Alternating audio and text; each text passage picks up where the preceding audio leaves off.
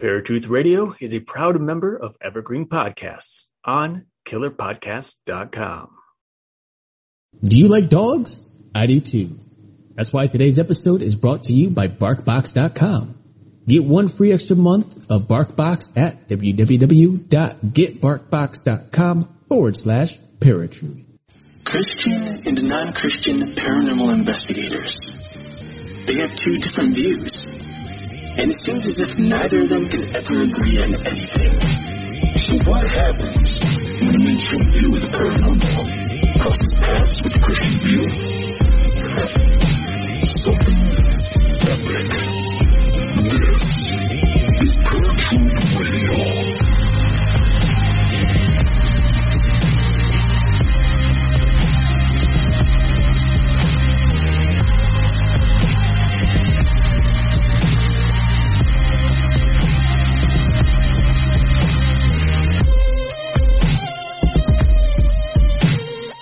Hola amigos, and welcome to Paratruth Radio, your one-stop spot for all of your supernatural info needs. My name is Eric. And I'm Justin. And I just wanted to mention really fast, folks, that we are now part of several networks, TMV Cafe, radio and podcast.com, as well as Fringe Radio Network and Paranormal UK Radio Network. And we are so happy and blessed to be on those networks. Paranormal UK just featured us starting last week, so stay tuned wherever you're listening because we are frickin' everywhere. That's a very simple-minded way of putting that. Folks, today... Hey, wait. Are you trying to say that I'm simple-minded? That's not a bad thing. In today's world, too many people think too much. Like, geez. Anyway, folks, today we are speaking with Perry Marshall. He is the author of Evolution 2.0, and we will be discussing the ultimate scientific debate on evolution. Is there any truth to it? Could Darwin have been wrong? Is there evidence of evolution within creation? And ultimately, can science and religion come together in order to find an absolute on the evolution controversy? This and much, much more starting right now. Ladies and gentlemen, boys and girls, children of all ages, for those of you listening at TMV Cafe, Fringe Radio Network, Paranormal UK Radio Network, or ParatruthRadio.com, let's get ready to expose some lies.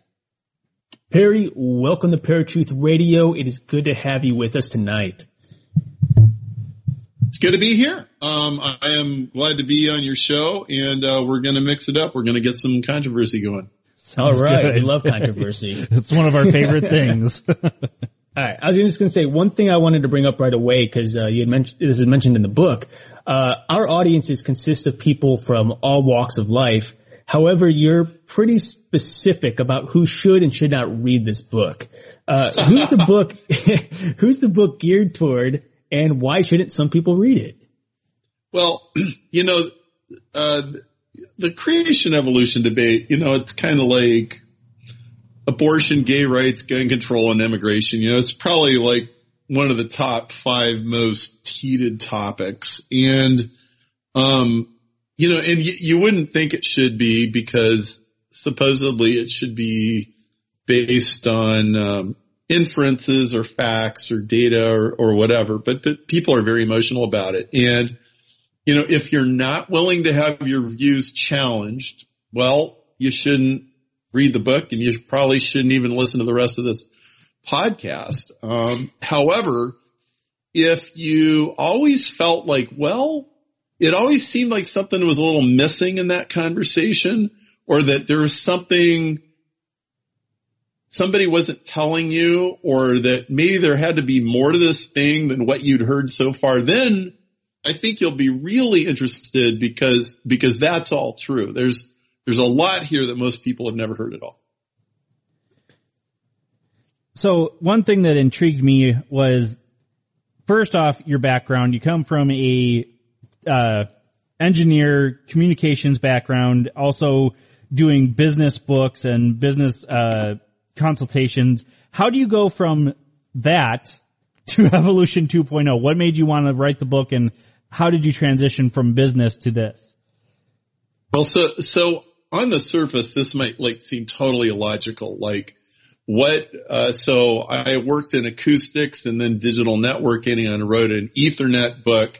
Then I wrote a bunch of business books. What does any of that have to do with evolution? Well, I'll tell you two things. They have a lot to do with evolution. One thing is biggest epiphany that I just about ever had in my life, it was in 2004, and I'd gone down this rabbit hole of having an argument with my brother, which I'll probably tell you about in a little bit. And I said, you know what? I've never looked into this whole evolution thing. I'm going to roll up my sleeves and I'm going to dive in. I'm going to figure this out. And I was really lost for a while. And then I had this giant realization. I was trying to study DNA and everything. And suddenly it was like, wait, I've seen this before. Holy cow. I know what this is. This is in my Ethernet book. And so I wrote this book called Industrial Ethernet, and what I realized in that moment was that DNA was digital code, and it's formatted a very particular way. And, nobody ever really thinks about this because we all take it for granted. But when you're sitting on your computer and your wireless modem is, you're streaming videos through your cell phone or whatever it is, Skype, we're on Skype right now talking to each other. There's a very, very particular format that all that data is going back and forth in, and DNA has very, very, very similar data formats. And so I realized that, hey, wait a minute, this is a digital code problem. Evolution is a problem about how does code get from one form to another, okay? And so all of a sudden, the 6 years that I had spent working in the networking business suddenly came in extremely handy. And so in biology, this is called bioinformatics. Well, here's the other thing that ended up being really handy is I wrote the world's best-selling book on Google advertising. And, I never said this in the book really, but what I taught people how to do in the original Google book was how to do accelerated Darwinian evolution. Okay?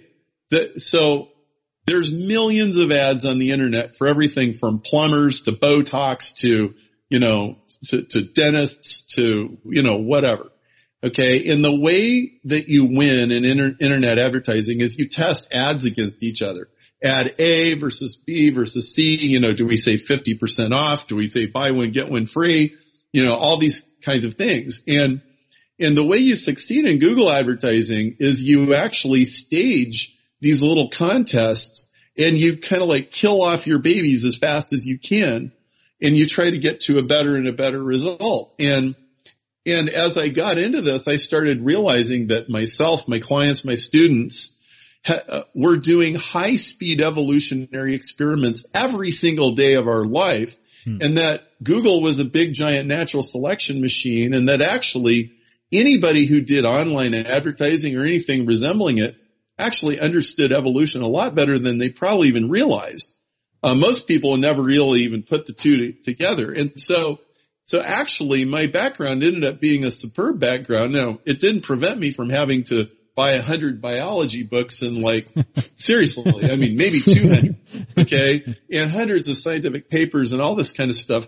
But actually all these topics go because they're all about digital code. And so, it's I could have never made this up when I started, but that's what ended up happening.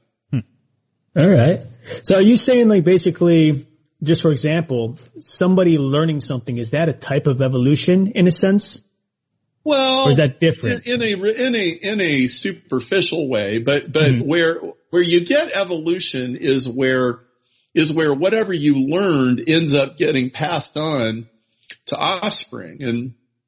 And I hope that we can circle back to that eventually, because really the whole field of evolution is in a turmoil right now. Mm-hmm. The whole entire profession is being rearranged. And there's a huge debate in the evolutionary world of, can we just kind of shoehorn a whole bunch of new stuff into an old theory, Or do we have to like literally strip the old theory down to its engine blocks and start over? And I think the answer is number two.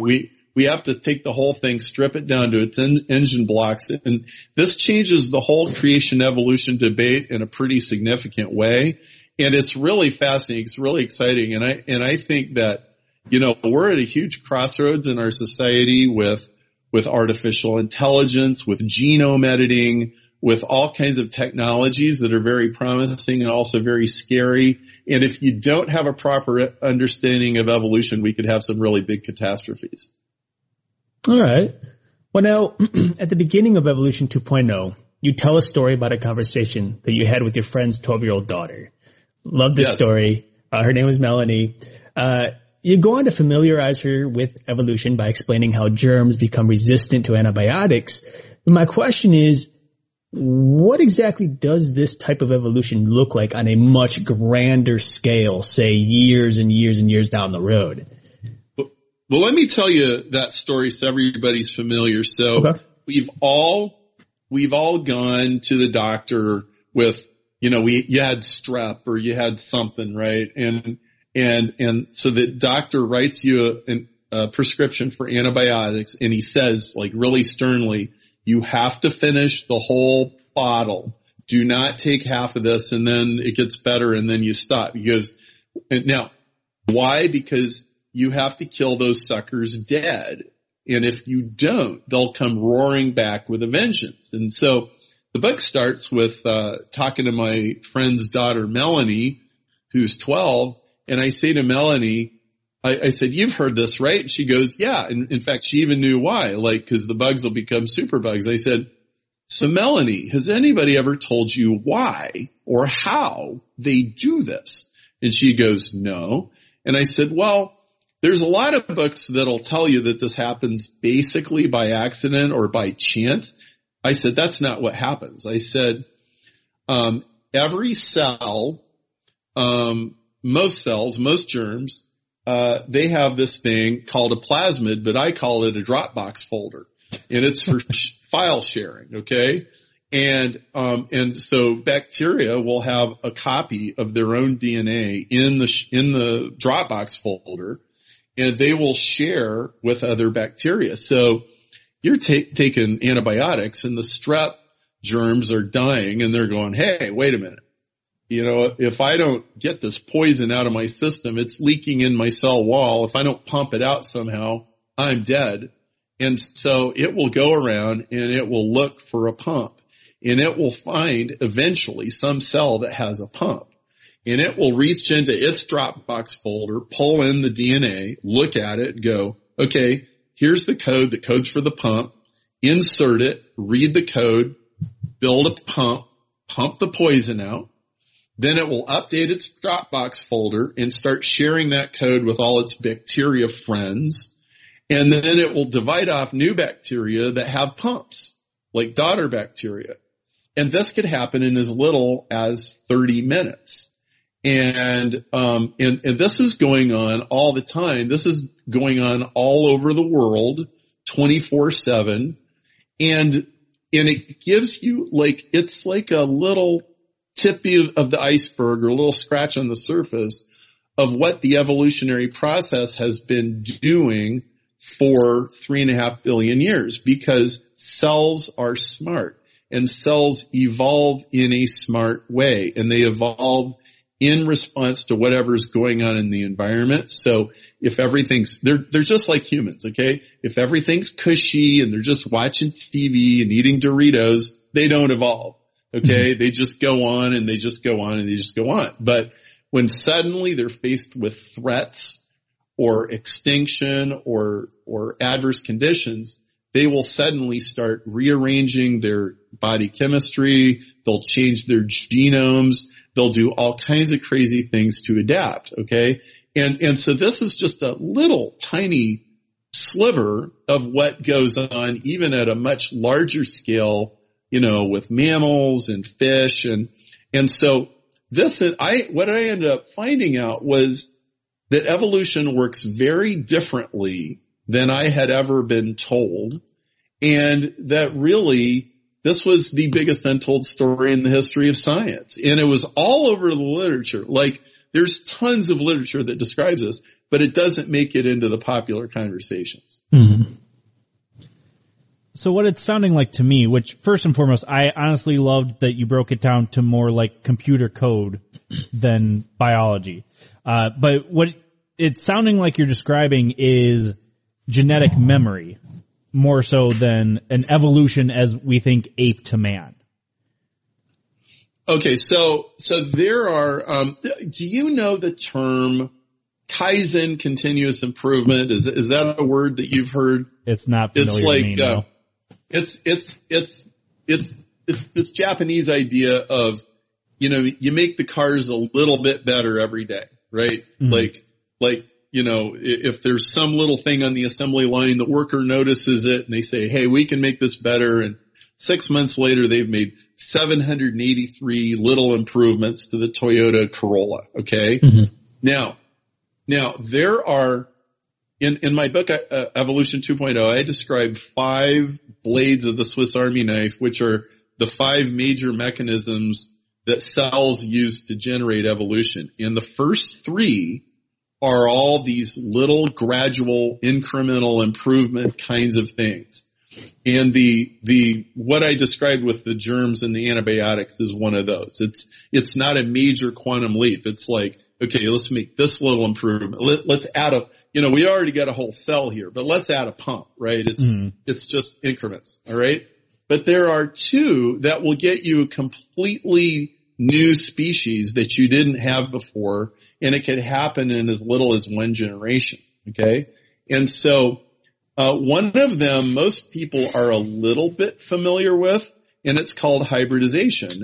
And so an example of that would be donkey plus horse equals mule. Okay. Right. So a donkey has 63 chromosomes. A horse has 63 chromosomes. A mule has 126. And so what's happening is you're taking 2 different species, you're merging them together, and in that case, you're getting a male sterile mule. Okay. And like everybody's probably has kind of heard about that. Well, what most people don't know is that sometimes you can get a female, not just a male. And sometimes you can get it fertile, not sterile.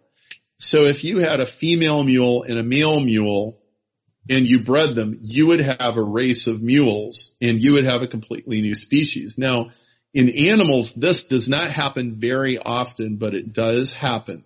And it gives you a new species immediately.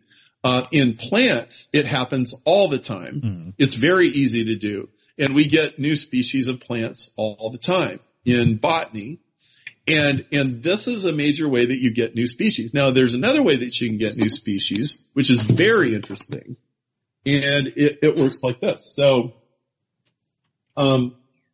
if you look out your window and you see anything that's green, you probably learned in high school biology that it's because, the plants have a chloroplast, which it's the green thing. Turns sunlight into energy. Okay. Well, what most people never told you is what a chloroplast actually is. And a chloroplast is a blue-green algae that is living inside a plant cell. Okay. It's like a Starbucks in a Marriott hotel lobby. Okay. All right. And so that it literally is a separate cell. It has its own DNA. It reproduces on its own. It lives inside a plant cell, and the plant cell and the algae have formed. So think of if you had a Marriott hotel that didn't have a coffee shop, and Starbucks came in and they built a coffee shop. And like, okay, where's your water lines, and where's your drainage, and where's the electricity, and we need circuit breakers, right? Imagine all that stuff that has to go in there. Well, the algae in the cell have worked out a very similar arrangement where there's all these functions that are duplicated between the two, where it's like, okay, you don't need to do this, I'll do it. And and I don't need to do this, so you do it. And they've actually deleted some of their DNA. They've got rid of stuff that they don't need. And that's called symbiogenesis.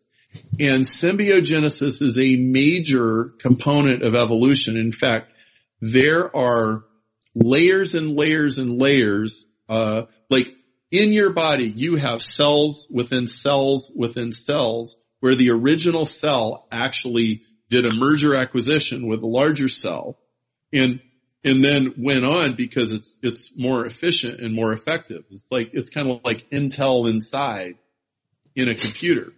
Okay. And so this has been going on and you can experimentally, do this. So like I've got a friend at the University of Tennessee who actually got amoebas and bacteria to merge together in exactly the way that I described. And so on the evolutionary Swiss Army knife, you have 5 blades and 3 of them are these little incremental improvements and 2 of them are these quantum leaps. And the quantum leaps aren't very common. They don't happen that often, but they do happen. And now, if you read very much about evolution, you'll always run into this thing that there was never as many transitional fossils as what Darwin predicted. Well, that's because they aren't there. And the reason they're not there is that the transition from donkey plus horse equals mule, for example, is a sudden, almost instantaneous transition, and there isn't anything in between. And so, what's going on here is that cells and organisms have this ability to reintegrate in real time, to change their body chemistry, to change their own genetics. And this is the story that nobody's telling you.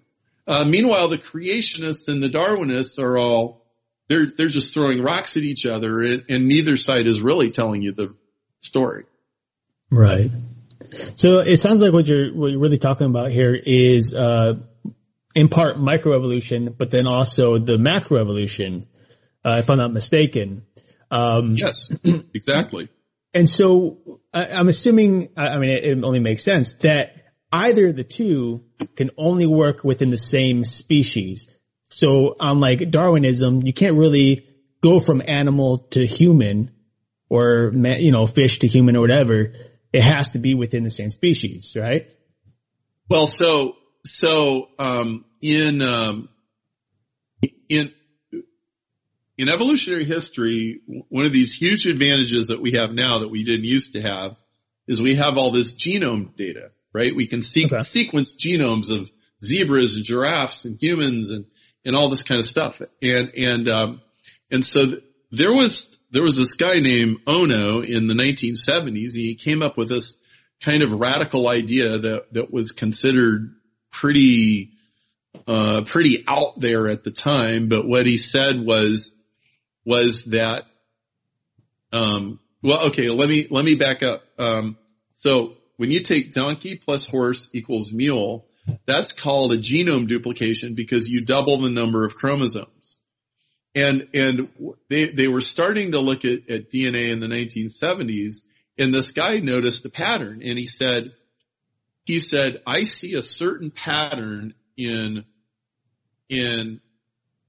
low level animals like invertebrates in their genomes. I see a doubling of the pattern in vertebrates, and I see another doubling like a from 1x to 2x to 4x. He found an additional doubling in vertebrates that had jaws. And what he figured out, which is now accepted as most likely what happened, was that 2 invertebrates bred together to produce a vertebrate, and 2 vertebrates bred together to produce a vertebrate with jaws. And all vertebrates and all vertebrates with the jaws are then descendants of those original ones. And now, if you stop and think about it, like, this is really amazing. I mean, it's almost like if you took all of the CAD drawings for a Toyota Prius and you took all of the CAD drawings for a Toyota Camry and you blended them together, and suddenly you had an electric minivan. Okay? I mean, it'd be like, oh my goodness, that is just amazing. Now, a lot of times, these mergers of hybrids, they don't actually work out. They're kind of failure prone. They're, kind of erratic, just like human merger acquisitions are. Sometimes they fail, right? But sometimes they succeed, and then you get something brand new. And in my business consulting, what I've seen is that you can almost never ever get a quantum leap working inside an existing business or an inside existing structure with the things that you already have. Almost all business breakthroughs come when you go completely on the outside. You get something brand new, you bring it in, it's completely foreign, it's never been used. So here, let me give you an example of when this happened. So, Larry Page and Sergey Brin, they were at Stanford. They came up with this idea of, they were doing this research project on scientific papers referencing each other, and they accidentally discovered that they had made a search engine out of this program that they wrote just to prove their thesis. And pretty soon people are using this as a search engine. It's better than Yahoo and better than Alta Vista and better than Hotbot or whatever the other search engines were. And all of a sudden now we have Google. Okay. Well, they did it by going and getting a completely different idea, so yeah, a plant cell ingests an algae instead of eating it. It's like, hey, let's have a little energy partnership. How about I give you a safe place to live, and how about you give me some energy with that, sunlight, and there you go. And so this is actually applicable to regular problems that people have to solve every day. All right. So something Eric and I have talked about numerous times is microevolution, and we're not talking about microevolution on a microbiota scale, but more along the lines of a boar grows tusks when it's in the wild compared to in captivity. I feel that humans as a whole have done that as well over the years. But to jump from Darwin, for example, ape to man, do you think there was that much of a blending of DNA that we finally came to this conclusion now? Or do you think that man is something that's been here from close to the beginning? Well, so, this is not my area of expertise, but I can tell you some interesting things. There are, I think, 287,000 transposons, which are called jumping genes. Barbara McClintock discovered those in the 1940s, that are common only to primates and humans. So I grew up, maybe we should call out an elephant in the room here. So I grew up in the super traditional Christian upbringing, and I was taught the traditional kind of non-evolutionary perspectives on things, and the idea that humans could have come from primates was considered really insulting, right? Like, oh, your mama is a baboon, or your daddy's a chimpanzee, and this makes us, less than. Well, so let's just put that out there, okay? And then let's put something else out there. And then let's see what we might do with the two, okay?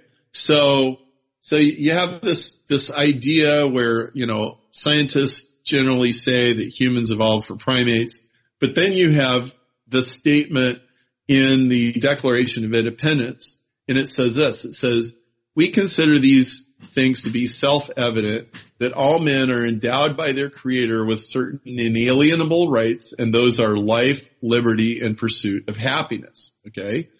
Now, that is one of the most powerful ideas in all of human history. Okay?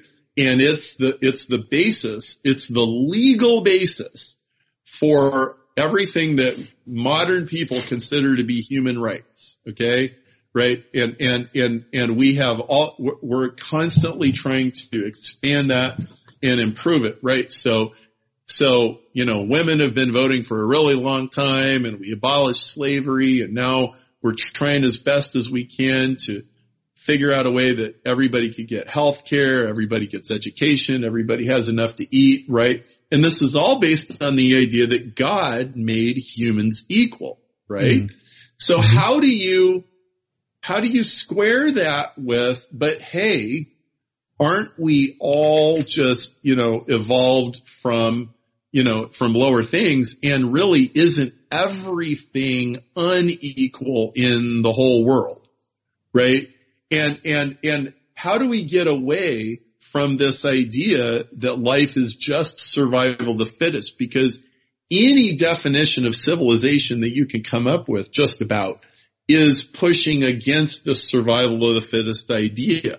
Why do we use manners? Why do we not kill everybody who, doesn't agree with us? Why don't we just claw our way to the top? And first, I'm going to suggest to you that we are all correct in wanting to embrace this idea of human rights. And I also wanted to suggest to you that you can never get that out of evolutionary theory. You actually have to make a leap. Okay? Now, there's a lot of atheistic type people, or maybe people on the far left, who think that leap is illogical, but I argue you have to make that leap or you have no basis for civilization. You literally don't. And if you want to see a civilization that decide to unmake that leap, you can go look at communist Russia, and you can look at communist China, and you can look at the stack of 120 million dead bodies, and you can see what you think about that. This idea that all people are made by God and are created equal, it's the most powerful idea in Western civilization. And so here we have this tension. Now, I think the only way that you can resolve this tension is to acknowledge that human beings are spiritual creatures. We ask questions that the chimpanzees and the baboons and the orangutans do not ask. And we live at a level that all the others do not live at, and that we need to accept that at face value. And in fact, I really don't think you can have a modern notion of human rights without grounding it in the idea of God. Otherwise, it just becomes this human construction. But it becomes, let's acknowledge that it's quite a bit more. The total picture is quite a bit more complicated and nuanced than just, like the Genesis story, which I have immense respect for. And in fact, I have a chapter in the back of my book called Genesis 2.0 where I say, okay, so what do you do with this? So how's that for a mouthful? Well, so do you think that Evolution 2.0 kind of marries the two ideas together, Darwinism and creationism? Well, I think there's two things that Evolutionary 2.0 leads you to. One of them is anybody that tells you that evolution has explained away God does not understand evolution. Okay? Because even if, now I don't know if it's possible, to go from Big Bang all the way to humans, with no divine interventions. I don't know if that's possible. In fact, I have a $5 million technology prize around that. We can talk about that. Mm-hmm. We need to talk about that. Okay. But, the universe is an immensely, unbelievably impressive thing. Okay. So let's just take one thing. Let's just take the expansion rate of the Big Bang. The expansion rate of the Big Bang had to be tuned to a precision of 120 decimal places. In other words, like plus or minus 0.00000, with 120 zeros and a 1 at the end. It had to be that fine-tuned just for stars to form and just for it not to collapse on itself. And if you take all of the constants of the universe, like the size of an electron and the mass of a proton and all this stuff, if these were on dials, all the dials would have to be exactly just the way they are, or you just get a complete disaster, okay? The universe has every appearance of having been engineered for a purpose. And so I don't think you ever get away from God. What you have when you get to humans is you have humans everywhere in every culture and every civilization on every continent seeking the spiritual, seeking God. See, what is this all about? Okay. And so, I say if you're thirsty, it must mean there's water somewhere. Yeah. Okay. And so I think you come at it from both directions and you end up with, we are spiritual creatures. We have a spiritual hunger and we're trying to figure it out. Okay. So now that you brought up the contest, why don't you tell people about that? Yeah. So I announced 2 weeks ago at Arizona State University, I was invited by Dr. Paul Davies, who's a very famous physicist. He's the director of the ASU Beyond program. He said, why don't you come to our Coffee at Beyond lecture series and talk about your prize? And so I went there and I announced the prize, and it's now live. If you go to naturalcode.org, it'll redirect you to a link on HeroX, which is kind of like X Prize for anybody. And we have a $5 million technology prize for a naturally occurring code. So when I made that realization that, hey, wait a minute, DNA is digital code. It's just like Ethernet. It's just like Wi-Fi. Mm-hmm. It's all ones and zeros, and you can break it down and you can figure it out.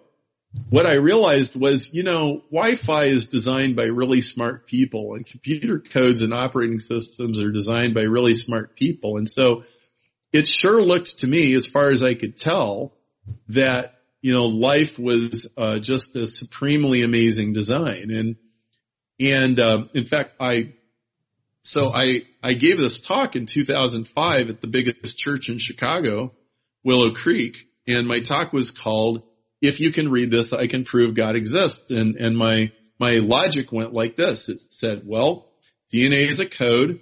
All of the other codes are designed. There aren't any exceptions that we know of. We don't know where DNA came from, so it sure looks like it's designed. And so I gave this whole talk about that. And, I posted that on my website and it went viral. And a few months later, I was emailing back and forth with this atheist, and I was backing him into a corner, and he got flustered. And so he goes to the largest atheist website in the world, which was called Infidels. And they had a big discussion board there, and he posted a link to my talk, and he said, hey, you guys, why don't you be nice to this Perry guy while you rip him to shreds? And he just kind of turned me over to the wolves. Okay. And I'm like, oh, great, man, this is fun. Man, okay, here we go. And so I started defending myself. Well, 7 years later, it was the longest running, most viewed thread in the entire history of the world's largest atheist website. Nobody had ever poked a hole in my theory. Nobody ever produced an example of a code that's not designed. And, I had basically won. But I had this frustration, and the frustration was that every time this argument would start over again with somebody, it would go round and round in circles. And one day I realized, like, Perry, you have to tell people how to prove you wrong.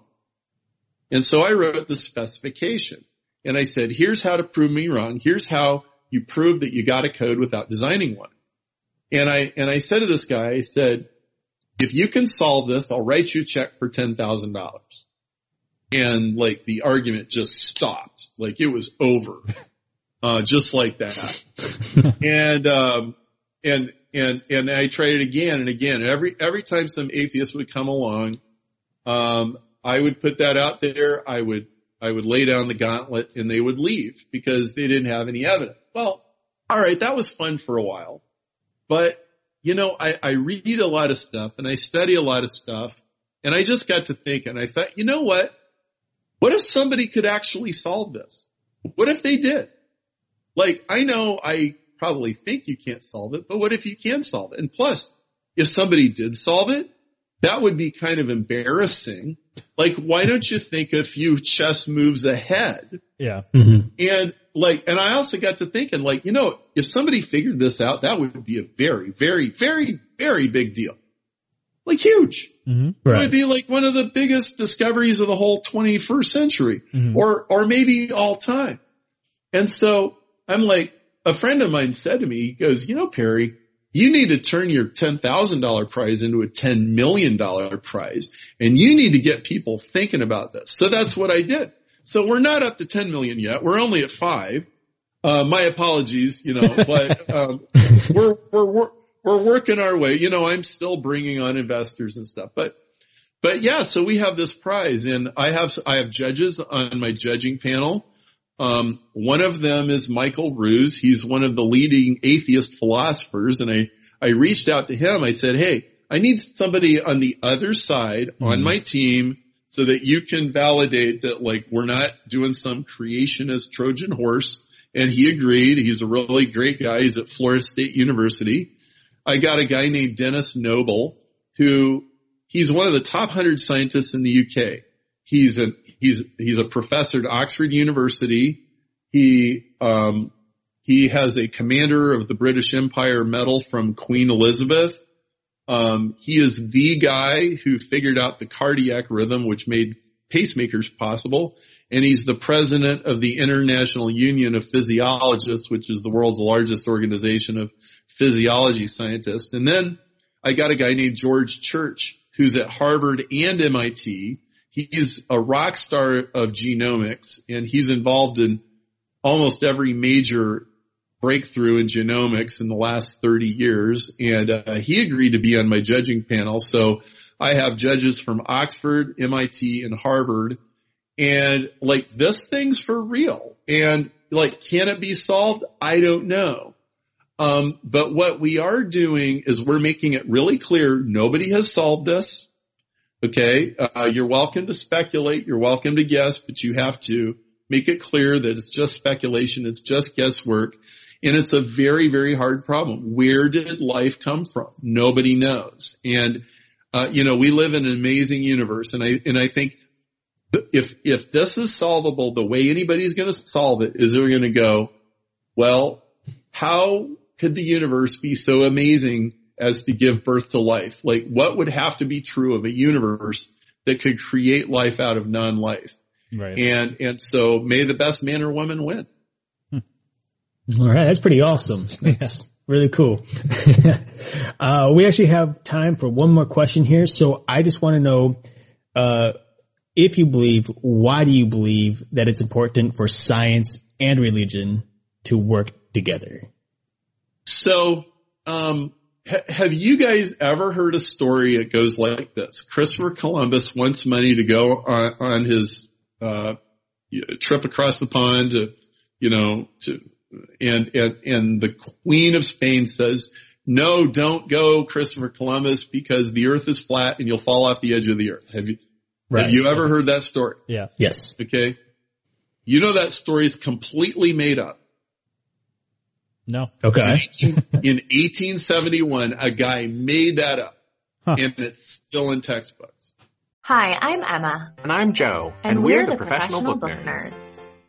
2 Mondays a month, we interview authors and talk about their upcoming books, what drives them, and their go-to order at the cafe. On Thursdays, we share recommendations and dive into topics readers face, like, how do I actually read the books on my to-be-read list? You can find the Professional Book Nerds podcast on Apple Podcasts, Spotify, or wherever you get your podcasts.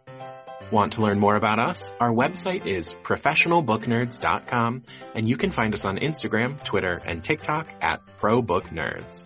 We hope you'll come and listen, and as always, Happy reading. Wow. Okay. And the reason nobody thought the earth was flat in 1492. Nobody. Okay. They all knew the earth was round. They just didn't know how big it was. And all the debates was how far away is India? And Christopher Columbus thought it was close and other people thought it was far and he thought he could get there. They didn't think the earth was flat. Okay. A guy named John Draper made that story up in 1871 to make Catholics look stupid. And it worked. Okay.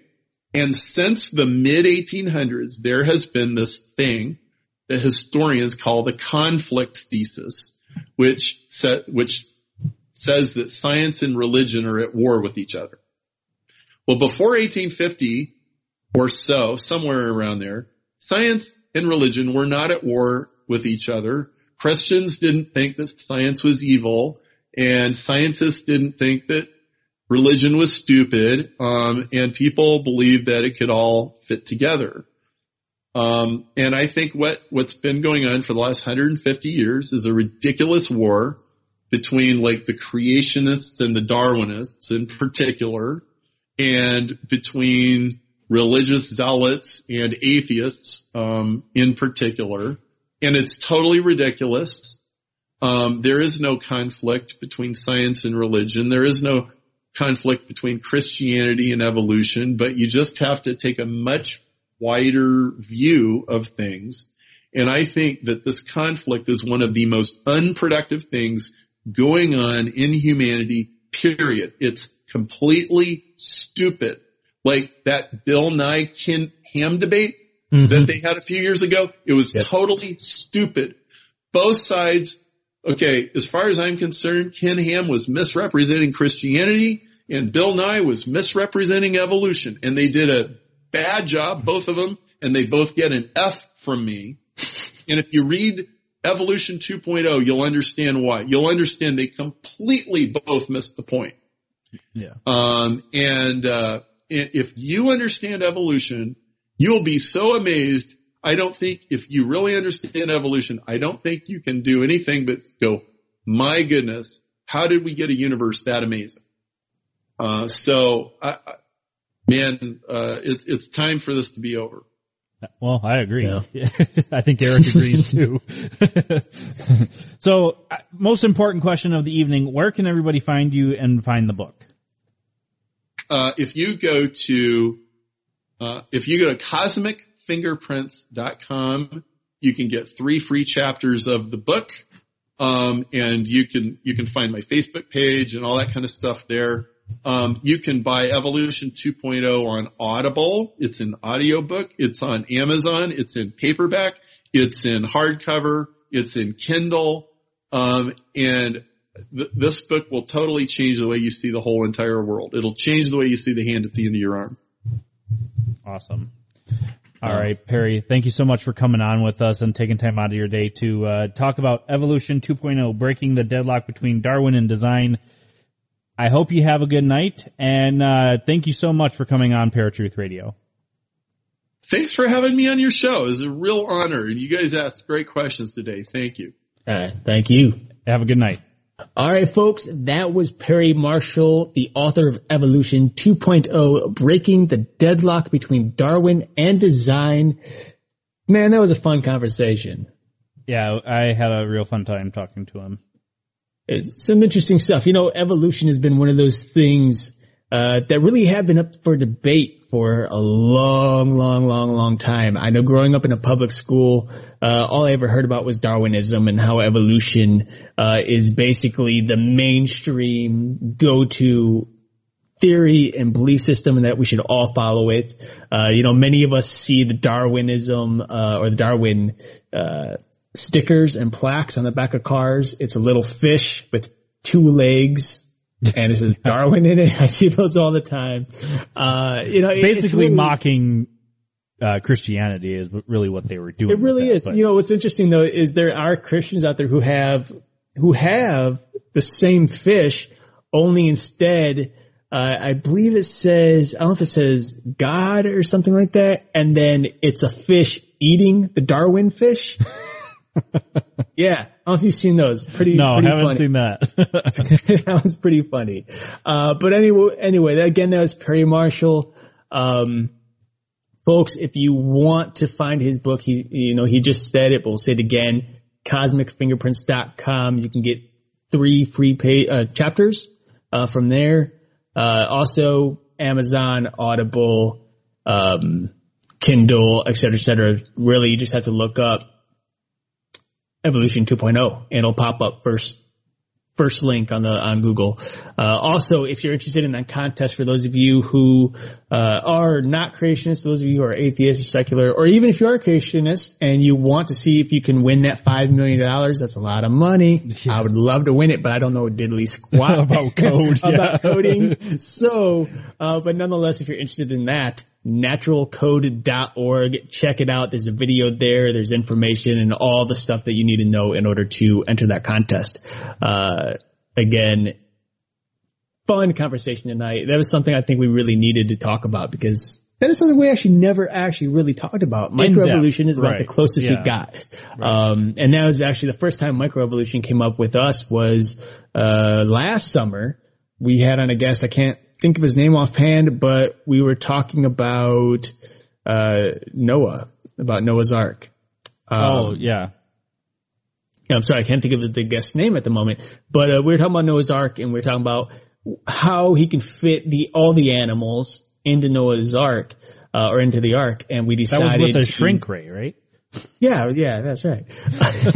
and I brought up microevolution, how for example, you bring in 2 wolves and there could be one gene that is then manipulated through time that creates a dog-like creature. And we keep progressing. So we have these number of different dogs and crossbreeding and so on and so forth. So, definitely awesome to hear more about microevolution and macroevolution.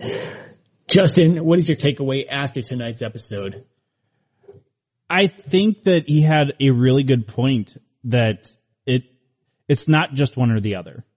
Darwinism only gives you a part of the story and creationism gives you the other part. And I think we've said this numerous times that marrying science and religion is in itself an evolution because that is where we are headed. And in order to stop this bickering and hate between the two ideals, you have to marry the two because not everyone has that perfect story. They don't have the whole thing. Right. Neither side has all the answers. And, one thing I had mentioned at the very beginning is, could basically science and religion come together in order to find an absolute regarding evolution and just life in general? Obviously Christianity thinks they have the absolute, and I think it is the absolute, which is simply God created, period. Don't need to go into specifics, but he did allow evolution. That's obvious. We see that day to day. And he allowed a number of other things that are strictly scientific and more so secular beliefs that Christians just completely ignore. There's a lot of stuff going on out there that people just want to ignore, and I think both sides have extremists within them. Yeah. I want to take the time now to just tell people whatever side whatever walk of life you come from, there's nothing wrong or evil or impure with expanding your mind and taking in the ideas of things such as evolution and other scientific aspects, regarding our lives and regarding the creation of the universe. It really comes down to, mind you, when it comes down to your salvation, for those of you who are Christian, it comes down to one basic, simple fact that Jesus Christ died for your sins and 3 days later rose again to forgive us all. And if we accept him into our lives, and we allow the Spirit to come within us, then we are saved. Period. There's no rule saying, oh, you have to believe in exactly the 6-day creation. There's no rule saying, oh, you can't believe in evolution, or oh, you can't believe this or believe that. Otherwise you go to hell. Believe me, there's people out there who believe that. There are people out there who have cursed me for not believing some of those things. And hey, I'm still here. There's a reason for that, The curse didn't work. So, I know some of you out there are like, oh, this is ridiculous. But hey, fun stuff, interesting, expand your mind. There's nothing wrong with knowledge. In fact, God created us to be knowledgeable, and heck, why not? Yeah. It's what makes wisdom. Knowledge makes wisdom, in the end. Nothing's going to hurt anybody from hearing somebody's side of the story. Really, it's not. Right. Anyway, so that wraps this week's episode. Again, you can catch us on TMV Cafe, the Fringe Radio Network, and of course, Paranormal UK Radio Network as well. Spreaker.com, and of course, as always, paratruthradio.com. So again, check us out next week. We'll be here at the same time, same channel. We can't wait to talk with you guys. So until then, as always, my name is Eric. And I'm Justin. Peace.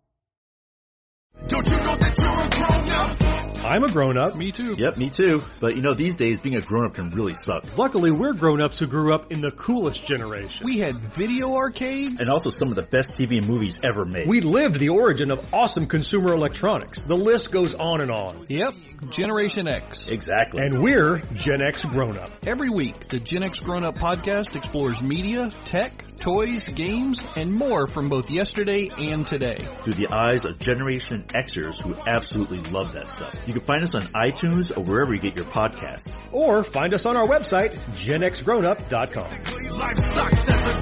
All right, you think that was good enough? I hope so, man. I'm tired.